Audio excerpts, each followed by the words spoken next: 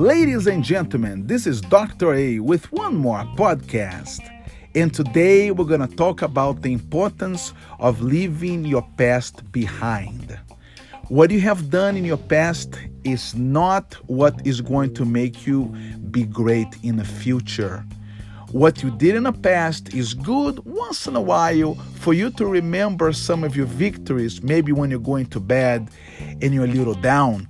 But the future belongs to the present. You have to make sure that you stay grounded in the present. Do not live on your past. Otherwise, you will become a museum.